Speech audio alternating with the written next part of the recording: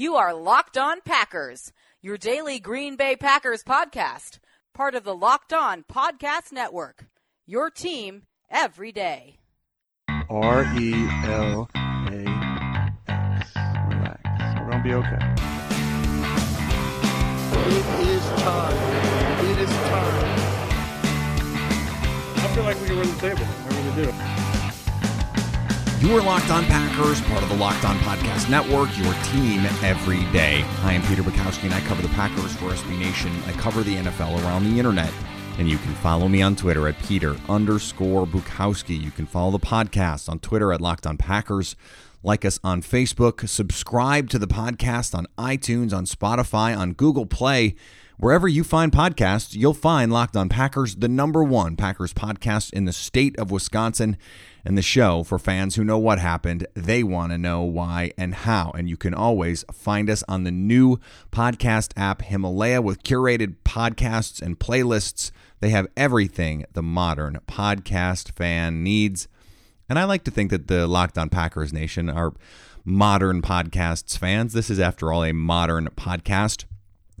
We are going to be talking about some Packers draft stuff today. A little bit later in the show, we're going to talk about a comment Aaron Rodgers made about the time it will take this offense, or at least should take this offense, to move forward.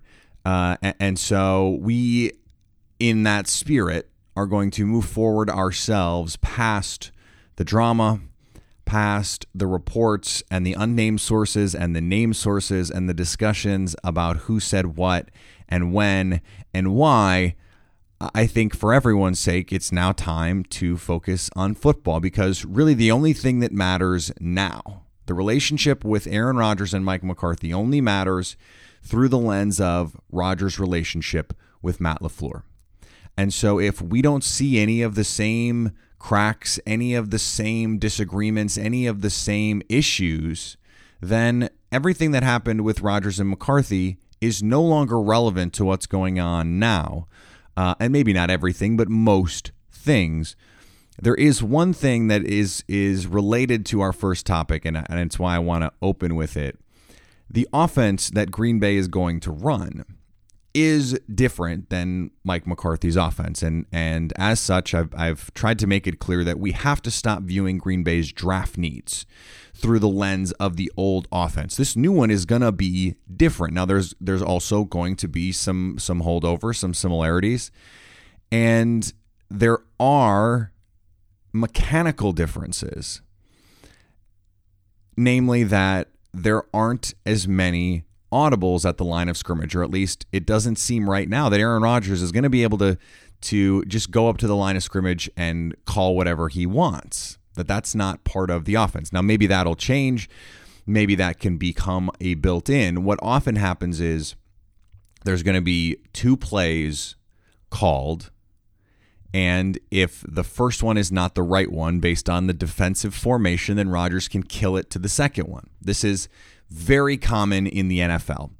And that is not exactly what Rodgers has been doing the last few years. We learned he had essentially full autonomy to say, I don't like that call, I'm going to change it. Even from a call in his helmet that Mike McCarthy called, he can just not even relay it to the team, not even need to call an audible, just say a new play.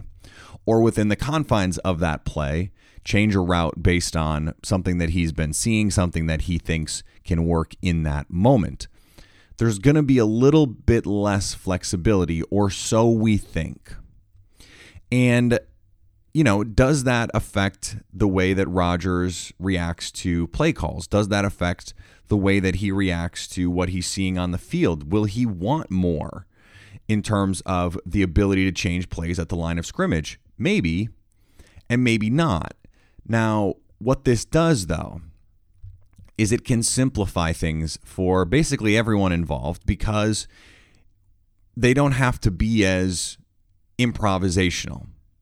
A play is called, you have a job on that play, go do your job. And foundationally, there's going to be a few base concepts, and then there's going to be tweaks to those concepts, formational differences, personnel differences, But foundationally, they're going to be the same concepts. They're going to rep those concepts. They're going to be core to this offense. Everyone should know what they're doing there every single time. There's not going to be, thousands of different plays and variations. There are core concepts, and then, maybe they'll run it out of trips. Maybe they'll run it out of a 2x2 set. Maybe they'll run it out of 11 personnel. Maybe they'll run it out of 21 personnel. That flexibility is what makes this offense so difficult to defend. And this is what Rodgers said about that transition, because Matt Ryan and Atlanta, early on, they struggled with Kyle Shanahan's offense. Matt LaFleur's offense is going to have some serious similarities to what Kyle Shanahan did in Atlanta and what he's doing in San Francisco. There's going to be elements of what Sean McVay is doing in LA, but there's also going to be elements of what Green Bay used to do under Mike McCarthy. Rodgers said this isn't like other transitions where you kind of get a pass for the first year or two to get acclimated to the system. And he's went on to say he expects the Packers to compete for championships right away with Matt LaFleur and this offense, that there should not be an adjustment period. Now, number one, Rodgers has to say that because he only has, a limited window left. He can't afford to be wasting seasons, so he has to be going in thinking right now Green Bay can win. Green Bay is set up to win a championship. He has to believe that. But we have discussed on this show before, you look around the league, new coaches recently have been able to make significant inroads in year one to the point that by year two, their team is either in or competing for the Super Bowl. Sean McVay, Doug Peterson, and Matt Nagy. Obviously, it was not just the offense last year, although the offense was better. It wasn't great, and that was what everyone, heralded him for as this new offensive genius. And I genuinely think he is. It's just that the defense got a lot better, and that was the biggest reason why they went from, the doghouse to the penthouse. Green Bay doesn't have to do that because they have talent on the field. They have Aaron Rodgers. Rodgers is going to get the system, and that part of it is not going to be a question. Where I think things are going to be easier for everyone else, and this in some ways goes back to the first point, but also goes back to the transition part of this. Mike McCarthy's offense was so predicated on individual matchups. And as Ryan Grant pointed out in the Bleacher Report piece, that offense works great when you have matchup problems at every level of the field and you have 5 receivers that you can go to and a tight end who no safety or linebacker can cover and a run game that can work. This offense is more predicated on spacing. It's more predicated on illusion. It's more predicated on the actual play design than how well the individual player performs in that system. So if you do your job in that play, the play is going to work. The play is the thing that can help you win. So it makes Rodgers' life easier because he's not having to Superman. He's not having to pick out specific matchups, and he's going to have to do a little bit less work pre-snap. And then post-snap, it's a similar idea because the receivers, they have a route. And there's obviously every play, there's going to be variations. Oh, if it's press coverage, it's this. If they're playing off, it's this. There's still going to be those changes. But this offense is going to be less reliant on the receivers to be great individually because the play design can get them open. This is an offense that loves to use tight end leaks, where basically you have everyone going one direction, the tight end flows out the backside, is wide open and in space, and all of a sudden you've got free yards. This offense is very good at manufacturing yards, or at least the offense we think we're going to get. Again, this is all based on, it's speculation, but it's speculation that is informed by, the offense that Matt LaFleur grew up in, that he learned, and that he ran last year in Tennessee. Personnel is always going to change how you view your team and how you view them in terms of the best way for them to succeed. And so there's going to be changes early on. and growing pains. And that's not to say that this offense can't look different in November than it does in August. There is going to be an evolution, and it is going to be an adjustment period for everyone. But I think, as I mentioned the other day, as Rodgers ages, what he needs is an offense that runs the ball more. Drew Brees and Tom Brady have benefited greatly from an offense that plays with balance. He needs an offense that is not going to make him make every play, because the more plays he has to make just by individual sheer force of will and greatness, the more opportunities he's going to have to get hit. And so the more you can either set it up so, you've got a max protect deep shot on. The Patriots love stuff like that. So do the Saints.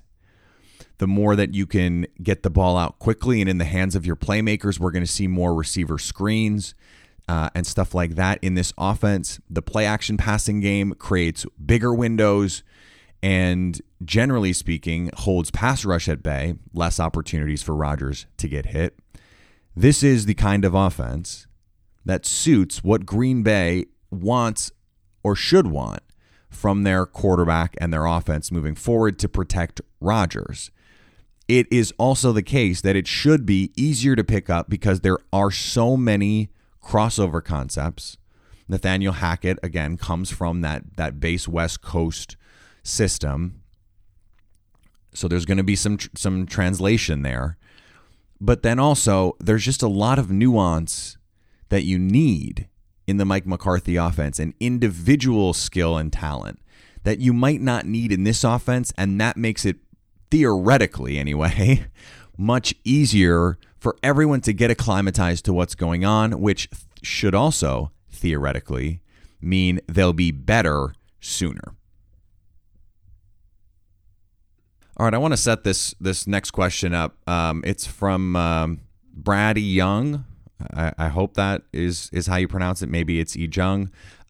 He said, for the Q&A, what about trading Graham to the Patriots and swapping the 44th for the 32nd pick and picking up an extra mid-round pick? Use cap space and add depth in free agency and move up with 3 first-round picks. Thanks.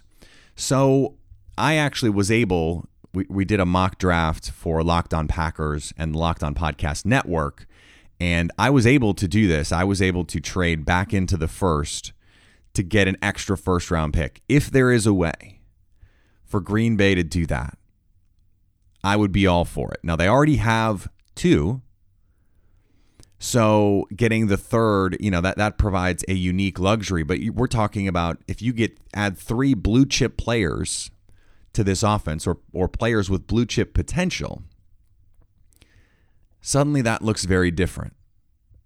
Now, the difference between 2 and 3, I don't know how big that is. What is the gap? What are you giving up? I don't think you're going to get much for Jimmy Graham. So, that's not something that I think is going to fly for most teams. The other thing is, I don't know what the value is other than that 5th year of the contract for trading up to 32, for example. Now, in our host mock, I traded up to 31 because there was a particular player I wanted to get. I'm not going to spoil it, that I thought there was a decent chance could go at 32 because of the needs that the Patriots have and the kinds of players that they generally pick in that range. I think Green Bay could see value in that. I had ended up having the 30th and 31 picks. That's pretty nice. And I got 3 really good players in the mock draft. If our mock is any indication of what Green Bay does or has the chance to do, players who are going to be on the board when they are picking, Green Bay does have the opportunity to add a handful of really, really high-level talented players.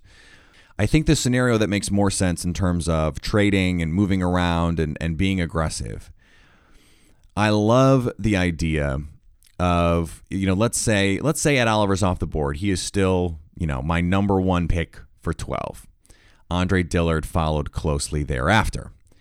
Let's say Ed Oliver's off the board and Washington comes and says, we love Drew Lock or we love Daniel Jones or whoever, and we'll give you 15 and the 3rd round pick.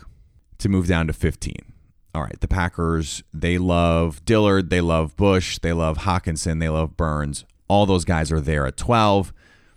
They're certainly going to be, at least 2 of those 4 are going to be there at 15 because Washington's not going to take one of them. And so now you have to deal with Miami, and that you have 2 slots for 4 players. Now, I am generally of the mind that they're probably not going to value them all the same, but let's say they do. Now you move down to 15 and you can get one of those guys. I think Packer fans are weary about Hockenson at 12. They seem to, for some reason, feel very different about that at 15. Fine, cool. If it makes you feel better, let's do it. And then you could go Bush at 15. I think that would make fans feel better about a linebacker in the top half of the first round. 15 does feel somewhat different than 12. I understand that. Okay, so now the Packers, they've got that done. Now they have an extra 3rd round pick. They could package 30 and that new 3rd and their 3rd and move up, because Washington and Green Bay in the 3rd round actually pick back to back. So they're trading essentially the extra 3rd to move up, and you could take 30 and 75 and move into the 20s and maybe even the low 20s into 2020, 21, and maybe that's where you can get Noah Fant. Maybe Hockenson falls that far. Maybe for some reason someone like Andre Dillard fell, or Dalton Reisner. There are a lot of options. I like that a little bit better because they're going to have a ton of options at 12. And if they think they're all good, you move down, you get the extra pick, and then that allows you to basically for free. I mean, a value neutral move from 30 to 21 because you already moved down to get a player you already really wanted, and you get to move back up. It's kind of what Green Bay did last year when they traded down for that extra first. They used extra picks to move back up, and they came out ahead. They could do a similar thing in the first round of this draft. Now, I have been on record as saying that I think their best move from a value standpoint, although I really like this proposed trade that I've seen on Twitter and have talked about elsewhere, is taking 75, packaging both fourths, the 114 and 118, and moving back into the second round, the end of the second round, because the draft, after the top 50 or so players, generally speaking in a draft, that is where the cutoff point is. So you have the top 20, top 25, end of the first round. That's where your blue chip players are going to come from at the end of the 50. That 48 to 52, generally speaking, that's where all the really good players go. And then in the top 100, that's generally where all the useful players go, whether it's backups or preferred backups, rotational players, core special teams players. That's what you're getting in the top 100. Everything after that is a lottery ticket. And so if you're the Packers and you think you can compete in year one, and you think, as Aaron Rodgers does, that this offense can get clicking early on, and that they can get on the same page early on, and they can compete with the defensive talent that they've brought in, that's going to allow them to be much better than they would have been had they just relied on drafting and developing. If they feel that way, then being aggressive in terms of moving up makes sense, because you're paying for, number one, you're paying for talent, and you're paying for certainty, because you don't have to hope you can get a good player in the fourth round if you're using that pick to move up to get a player whose probability of hitting is higher. That's really all you're doing in the draft. Every pick is a risk profile, basically. And so in the first round, you've got about a 40% chance of getting a really good player. And the chances of that player being good fall as you go down the draft. Maybe you have a 5% chance of getting a good player in the fourth round, a 2% chance, whatever. That is what's changing. There's no guarantees in the first round. In fact, more often than not, your first round pick is not very good. That's just historical statistical numbers say you're probably not going to get a good player. The draft is hard and there's a lot of variance. And so you're allowing your team, when you feel like you have the players to go for it, you pay for certainty. You give up the chance at the number of picks you have, the number of chances to win the lottery, and you're trading them for a little bit more certainty. So a 30% chance at a really good player versus 3 chances each at, 15 each. Which one would you rather have? I know my answer. If I were a GM, I would have like 2 or 3 picks after the top 100 every year. I'd always be looking to try and move up to get those foundational blue and red chip players because you need them. You need them, and Green Bay needs them. Now, they don't have dire needs. They don't have huge holes to fill, but they need an infusion of young talent, cheap talent, because of what they did in free agency. The window financially has tightened. So this draft is so critical moving up because they have so many picks. You don't want to pay all of them because there's not really spots on the roster for all of them anyway. So move up, increase the quality of the picks that you're getting rather than the quantity, and you have a chance to turn around this roster in 2 off seasons, much like the Saints did, the Eagles did, the Rams did, new coach, new GM, and an influx of talent. The difference is those teams didn't have Aaron Rodgers. The Packers do. So much like a team with a quarterback on a rookie contract, Green Bay has to do everything they can to provide cheap talent while also maximizing their financial resources to bring in top-end talent in free agency to surround him with the guys that they need to go win Super Bowls, because that is all that matters now. Again, all the drama's behind us, all the nonsense. What matters now is winning. And every move this team makes over the next few weeks is going to be monumental in deciding whether or not they can win this year and beyond. All right, we're going to be back tomorrow as part of a new schedule as we lead up to the draft. There's going to be 5 shows a week for the next 2 weeks. And we are going to do special draft shows after the Thursday night. As soon as the Packers make their picks and the first round is over, there's going to be a Locked On Packers. Now, it's not going to come out right away, but we'll record one. The same with Friday. And then the following week, the Monday show, will have a week recap of the weekend and big picture look at what happened in the draft. So Monday through Friday, through the draft, with special edition shows through the draft. And those won't be extra shows per se. They'll come out a little bit earlier than they would otherwise.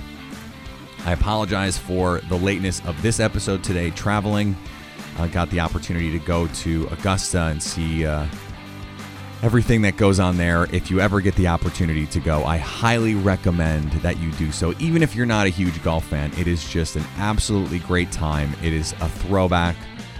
You can't have cell phones, but you can smoke cigars. So, I mean, what else do I really need to tell you? I shouldn't need to sell it any harder than that. Remember, you can follow me on Twitter at Peter_Bukowski. You can follow the podcast on Twitter at Locked On Packers.